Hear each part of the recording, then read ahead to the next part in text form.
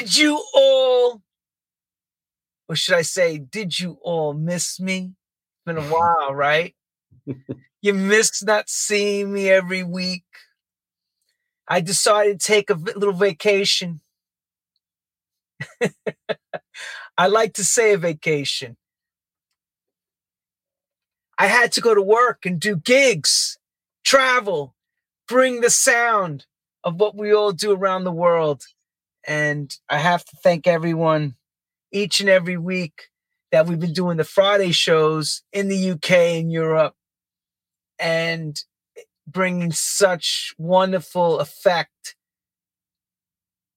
And nobody realizes how much you really do until you're out there and people stopping me saying, "Oh my God, don't go nowhere." I'm like, why? Why am I not going nowhere? No, because I got to tell you something. The interview with such and such was, oh, that's what you're talking about. Okay, so you want to talk about True House Stories. Yeah, oh my God. True House Stories this, True House Stories that. True House. And I'm like, yes, I'm so glad we made that impact. I'm so glad we made that impact. And we're not stopping. 2 years in. 2 years in. And of course, as people start coming on, hello, Mischief Kaz. And as people start understanding the true meaning as to why True House Stories began, yes, it began in a dark period in history. And never before did we have a plague like this at a time in this timeline of life. We had it in the last century, of course, in the time, but technology was different. And because of technology, I was able to bring my living room into your living room and then bring our friends' living rooms in to share. So, of course, as we get started, I will start the show because when we do Twitch, it takes like somebody warming up the car. It's got to turn on a cold day. It has to get out there to everybody. We're coming on board and people are starting to come. And please, hello, Anastasia Beaver House and everyone that's coming in. Please share the show because we're just about ready to start. And those that are just tuning in, I want to thank everyone, of course, for supporting us each and every week on the Fridays. Now we do the dance show. Fridays is hot. It's another hot show. We love doing that. We've had Jabig, Mickey Affleck, Ralphie D, Jet Jack. Hopefully soon, this guy that's coming on, this handsome man from the Wizard of Oz area, he's going to tell you all about it. I'm going to bring him up in a second, but I want to start the monologue in a moment. Just want to give everybody time to tune in and get comfortable.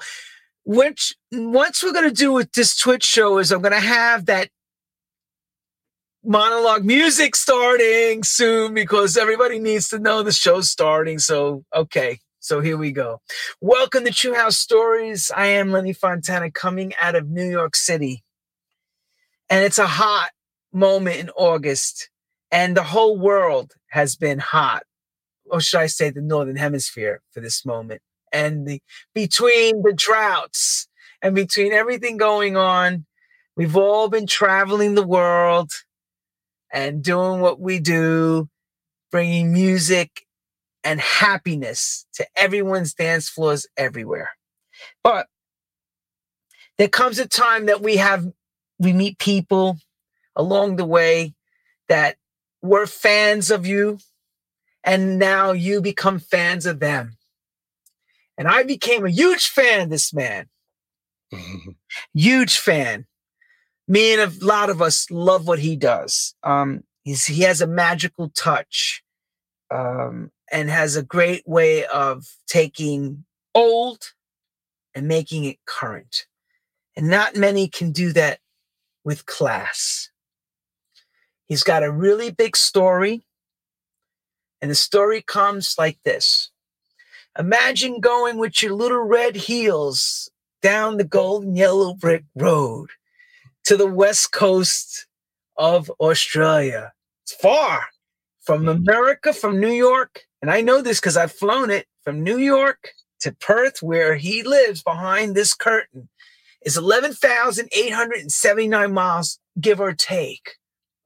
It's 27 to 30 hours to get to this part of the world. it is the most, let's put it like this.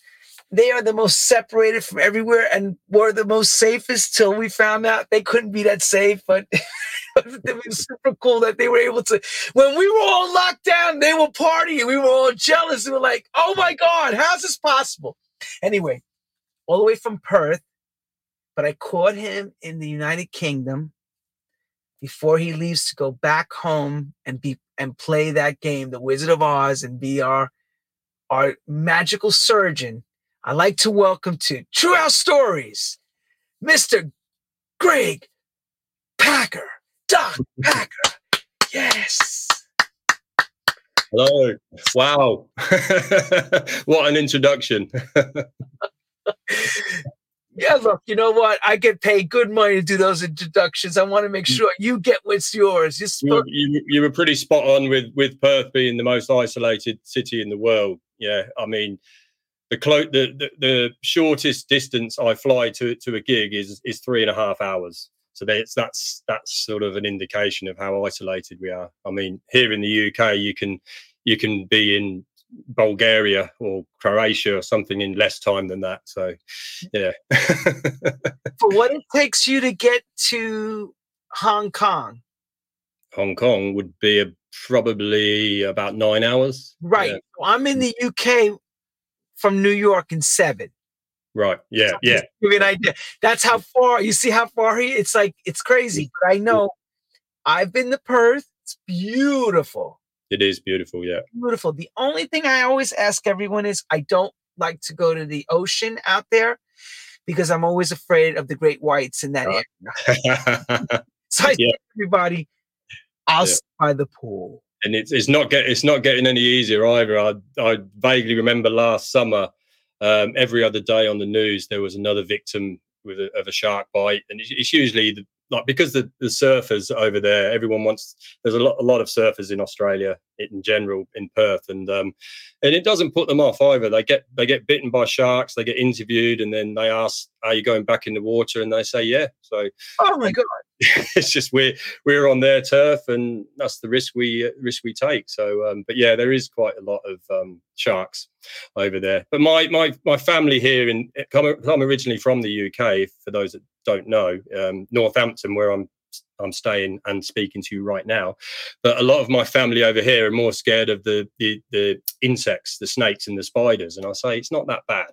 It's the sharks you've got to be worried about, really. I know, because you know what? They've never seen that shark like that. I've seen them. They're ridiculously huge. They will chomp you in 2 seconds. Like, absolutely. Welcome everyone to the show, and grab your wine because this story is going to be very, very interesting. Watched this show before. He wanted to know if his story should be in detail. I said, if any place you're going to give it, we must have it here. So let's get to that. One question that I ask everyone, and it's a really simple one, and I know you rehearsed it. How does music find you as a young kid? Or you?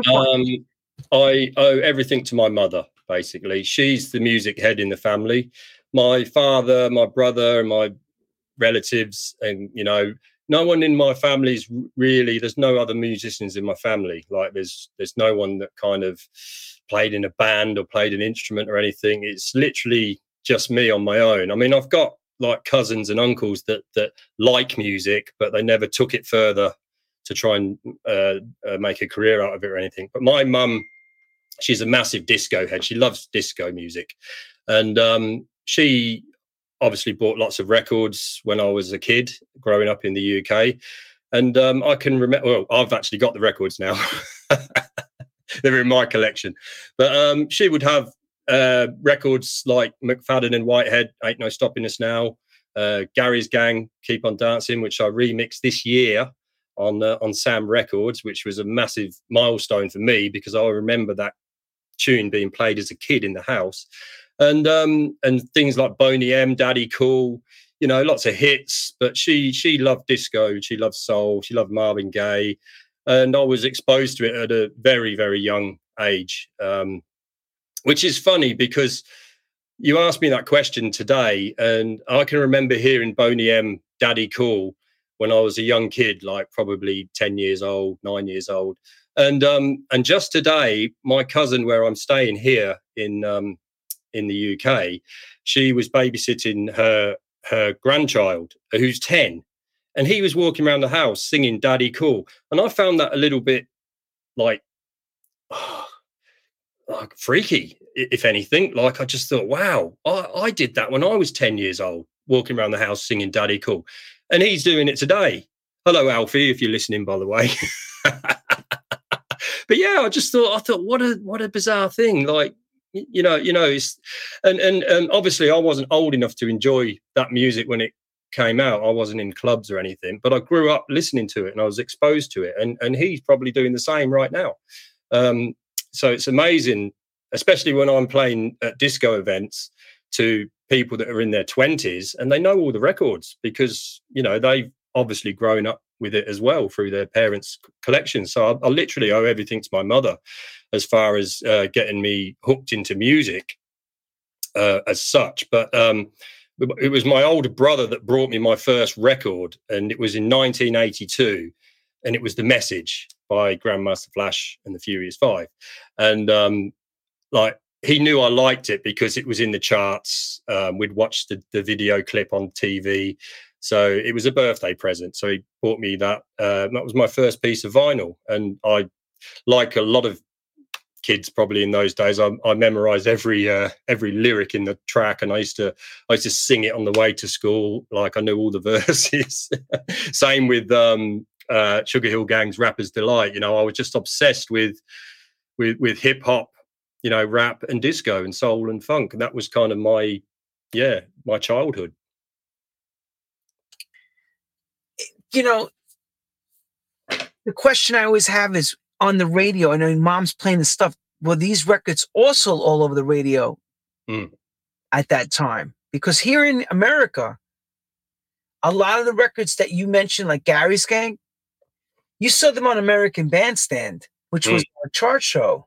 Yeah. And you also had 3 to 4 major disco stations at that time in New York alone that really launched off the whole disco thing. Was it the same for you where you were? Well, we had Top of the Pops, which I think is now finished now. But that went for decades, and it was just basically, I think it was like they were performing live on the show, but they were obviously lip syncing.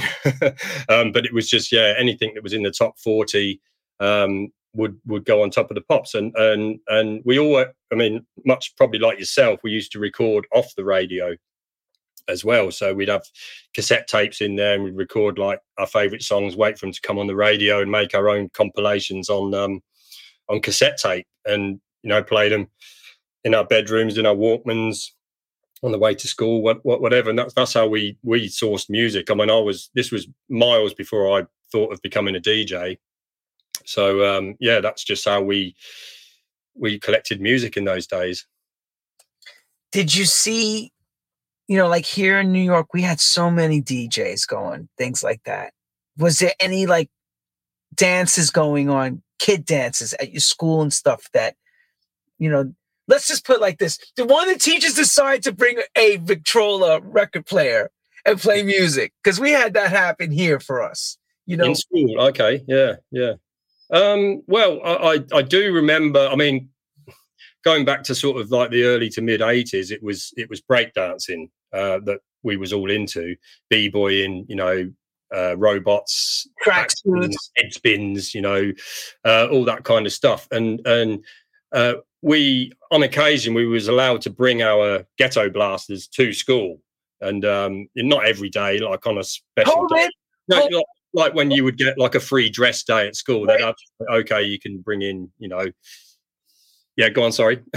Blaster, explain that to people, because I know what that means, but for some of the younger generation, what is a ghetto blaster? Ghetto blaster is a portable cassette deck, basically. You had a handle. I used to often have a twin tape deck and built-in speakers, and you get some good ones. There were some high-range ones that were really quite powerful and bassy, which the rich kids had. I didn't personally have an expensive one. Mine was quite cheap. But yeah, we would catch the train into the city, or the bus, and take it on the bus with us, and that's how we sort of, we would play music. We'd put down lino or cardboard in the middle of the city. We'd put a hat out. People could put money in if they wanted, do a bit of busking, and we would break dance. And that was the thing. That's we was quite obsessed with it.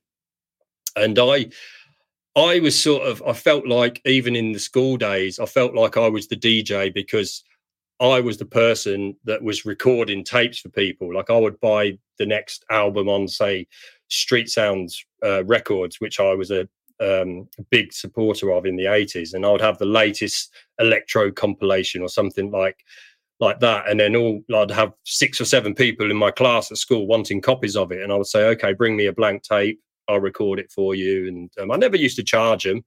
I wasn't like trying to make a business out of it. I probably should have, but yeah, I just loved sharing music, spreading music. Like, I'd hear a song and I'd go, oh God, this is great. I want my friends to hear this. And I just felt like it was almost boring enjoying a song on your own. It's like you needed to get it out there, let other people listen to it. And I would play stuff to my older brother and I'd go, check this one out, because he liked a lot of hip hop and funk and rap as well. And I was collecting music, and I just loved being in control of it, being the man with the music. And I was quite like that during my school days.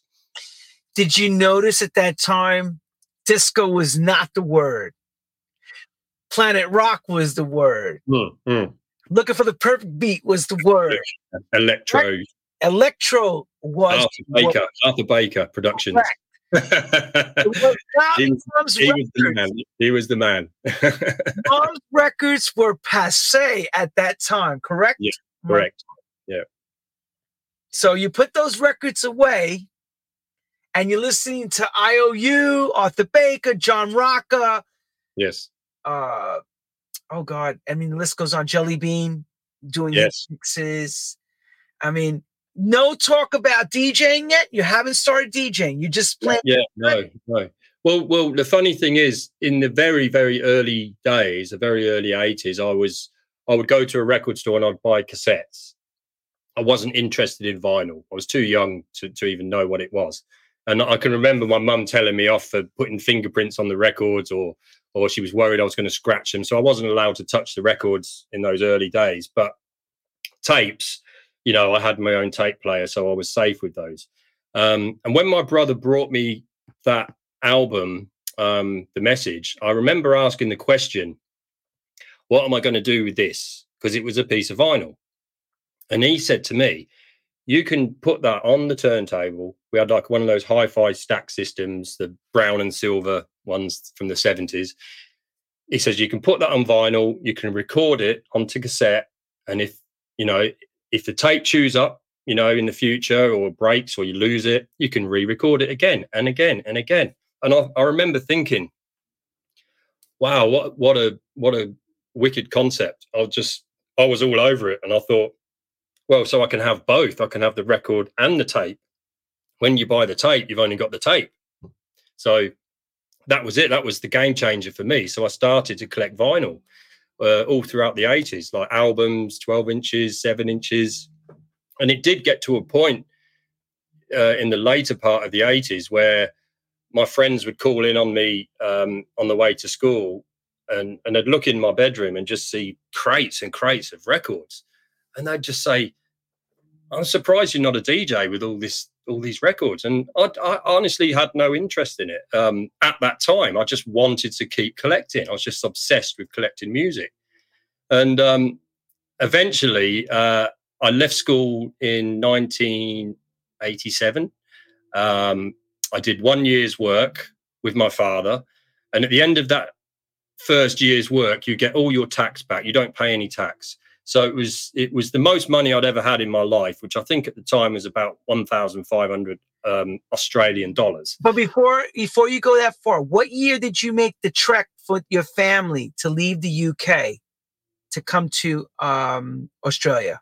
Oh, so initially we moved to Australia in 1983. But I probably. Yeah, I started work in 1987. And then, as I was explaining, I got my first year's tax money back, and my parents were like, put it in the bank, save it, build a nest egg. But no, I was keen to spend it. I wanted to spend it. And all my friends kept saying, buy some decks and a mixer. You've got the money, just do it. And I sort of thought, you know what? Yeah.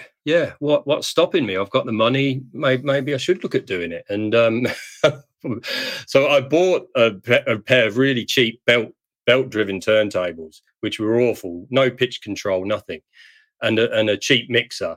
And the only tracks that I was able to beat mix were the tracks that were the same BPM or double copies of the same record. So like if you had 2 copies of the same record going, it was the same BPM. And then I'd struggle to sort of mix and match other tempos. So I didn't keep those for very long, and ended up getting a secondhand pair of Technics 1200s. And then, ultimate game changer. Within a week, I was able to sort of beat mix whatever I wanted. Really, I picked it up very quickly because I think I just had the ear for it. Because don't forget, growing up in the 80s, I would listen to DJs mixing on tapes. I had a friend who had like some contacts in New York, and he would get the Kiss FM Red Alert shows, and he would get hold of them, and I would take them off of him. And because Red Alert was a genius, and he still is. He talks like that. Hey! Yeah. And he would be mixing, scratching. He'd have 2 copies of the same record and doing, like where you put one in front of the other with a crossfader and sort of like make things repeat. He was doing some crazy stuff, and there was some really good stuff coming out of the UK as well. I had a friend send me a video of the DMC World Championships where Chad Jackson won in 1987, and his routine, I was able to watch it because it was a video, and I could see what he was doing. He was scratching and mixing, beat juggling, doing all that stuff, and I think that was the turning point that made me think, I really want to do this. I want to be a DJ, so I had a fairly good ear for how things should have sounded. And then when I sort of had it in front of me, the 2 decks and the mixer and the headphones, I picked up scratching pretty quickly.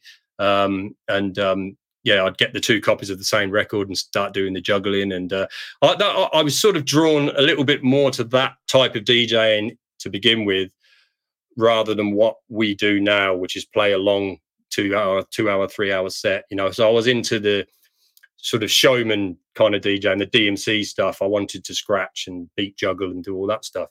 And I entered a competition. I entered the West Australian Mixing Championships in 1991, and I won it.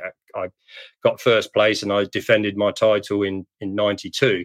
But I think after that, I just got bored of that type of DJ, and I was like, no, I want to be the man in the room, with a full room of people. I want to control the music over a period of time, 2 hours, 3 hours, or on occasion the whole night. That was the kind of DJing I wanted to do. And so I followed that path in the end. So what style of music does that take you towards to become that DJ that is adored in the room? Well, the first set I ever played in a nightclub, I was covering. I wasn't even 18. I was covering for a guy that was running an all ages an under 18s night, and he fell sick. And he rang me up and he said, "Greg, can you cover me?" And I said, "I've never played in a nightclub." He said, "It doesn't matter. I'd rather have someone up there playing music than cancel the night." And I said, "Okay." So I didn't even have a proper record box. I had an actual milk crate. And I remember parking my car in the city, walking through town with this bloody plastic milk crate full of vinyl.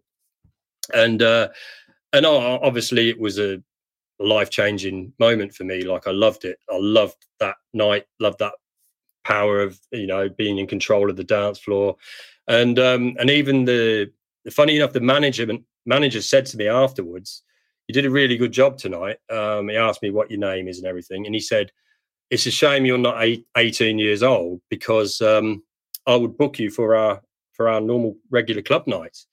And I said to him, well, I'm turning 18 in 3 weeks' time, because I was 17.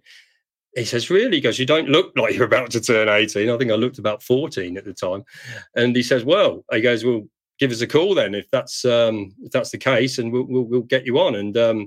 And I started playing in that club. That club was called the Freezer in Perth, WA, and that's kind of where it all started for me from that point onwards. But the music I was playing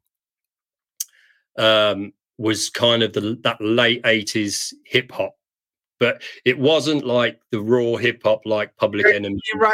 Eric B. and Rakim, Paid in Full, that type of stuff. I did like that stuff. I did like Eric B. and Rakim. I liked Public Enemy, NWA, all that stuff.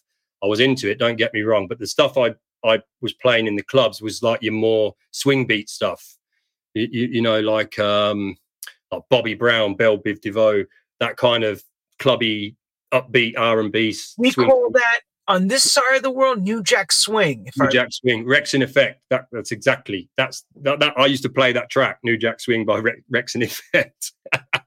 But that's what I can remember playing on that very first night, was that sort of sound, because I remember I didn't want to scare the dance floor with the real hardcore hip hop.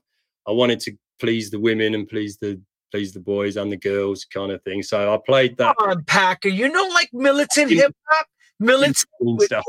Kill the cops. Like Ice-T did that song, Kill the Police. All that was crazy back then. It was nuts back then. Yeah, some of it was ridiculous, and I wasn't sure whether it was it would appropriate to play in a nightclub. So I just thought, I would keep it quite sort of safe. I guess I played safe that night, but it went down great. You know, I never lost the dance floor. It was thoroughly enjoyable, and and I got a repeat booking out of it. So it was happy days. I mean, and winning the mixing championships as well. I didn't have to go through that same process that most DJs went through, where they would have to make a demo tape, pass it, put their phone numbers on it, give it to the owners of the clubs, and hope they'll get a phone call. I sort of bypassed that whole kind of process, and I kind of just went straight into the limelight through winning the competition, because I was unknown. People were sort of saying, "Oh, this guy's going to win it," or "That guy's going to win it," and they were established DJs in the circuit in Perth, and I was an absolute nobody. Nobody knew anything about me. I just turned up there and won it, basically. So it kind of put all eyes were on me. Then I got offers to play in clubs. I got offers to play in like warehouse raves. It all sort of escalated from there, really, which was great. Which is awesome, because I'm understanding how you get into the next phase of your life, which is the first part before we get to know the surgical guy. Yeah, exactly. Yeah. You understand the music selection as to why, by selection, you go down this road. Because a lot of people who know you for your re-edits and disco stuff don't really know this side of you. No. Some that do know probably were shocked that you went this direction. Because what you're about to tell everyone will make everyone go, oh, interesting. So, of course, you're in the hip-hop world. You're playing more of, I call the fluffy, Jam and Lewis. Yeah, in the clubs. Jodeci, all that stuff to make everybody do this. Yeah, yeah. At home, I was listening to the hardcore stuff. And then always they killed cops. All that heavy stuff. But he knew there was a place to play it. Yep. There's a place. Did you have a Raiders jacket too? Did you? I had a troop jacket. He probably had to have like Stetson Sonic used to wear on their album cover, talking all that jazz. Well, that's a good example of what I was playing as well, like talking all that jazz. Those kind of, like, I would say maybe like upbeat, soulful, danceable kind of hip hop. Yeah. Okay, so let's go on. So things come into the noughties. So you're playing the 80s and you just get into your 20s and the noughties begin.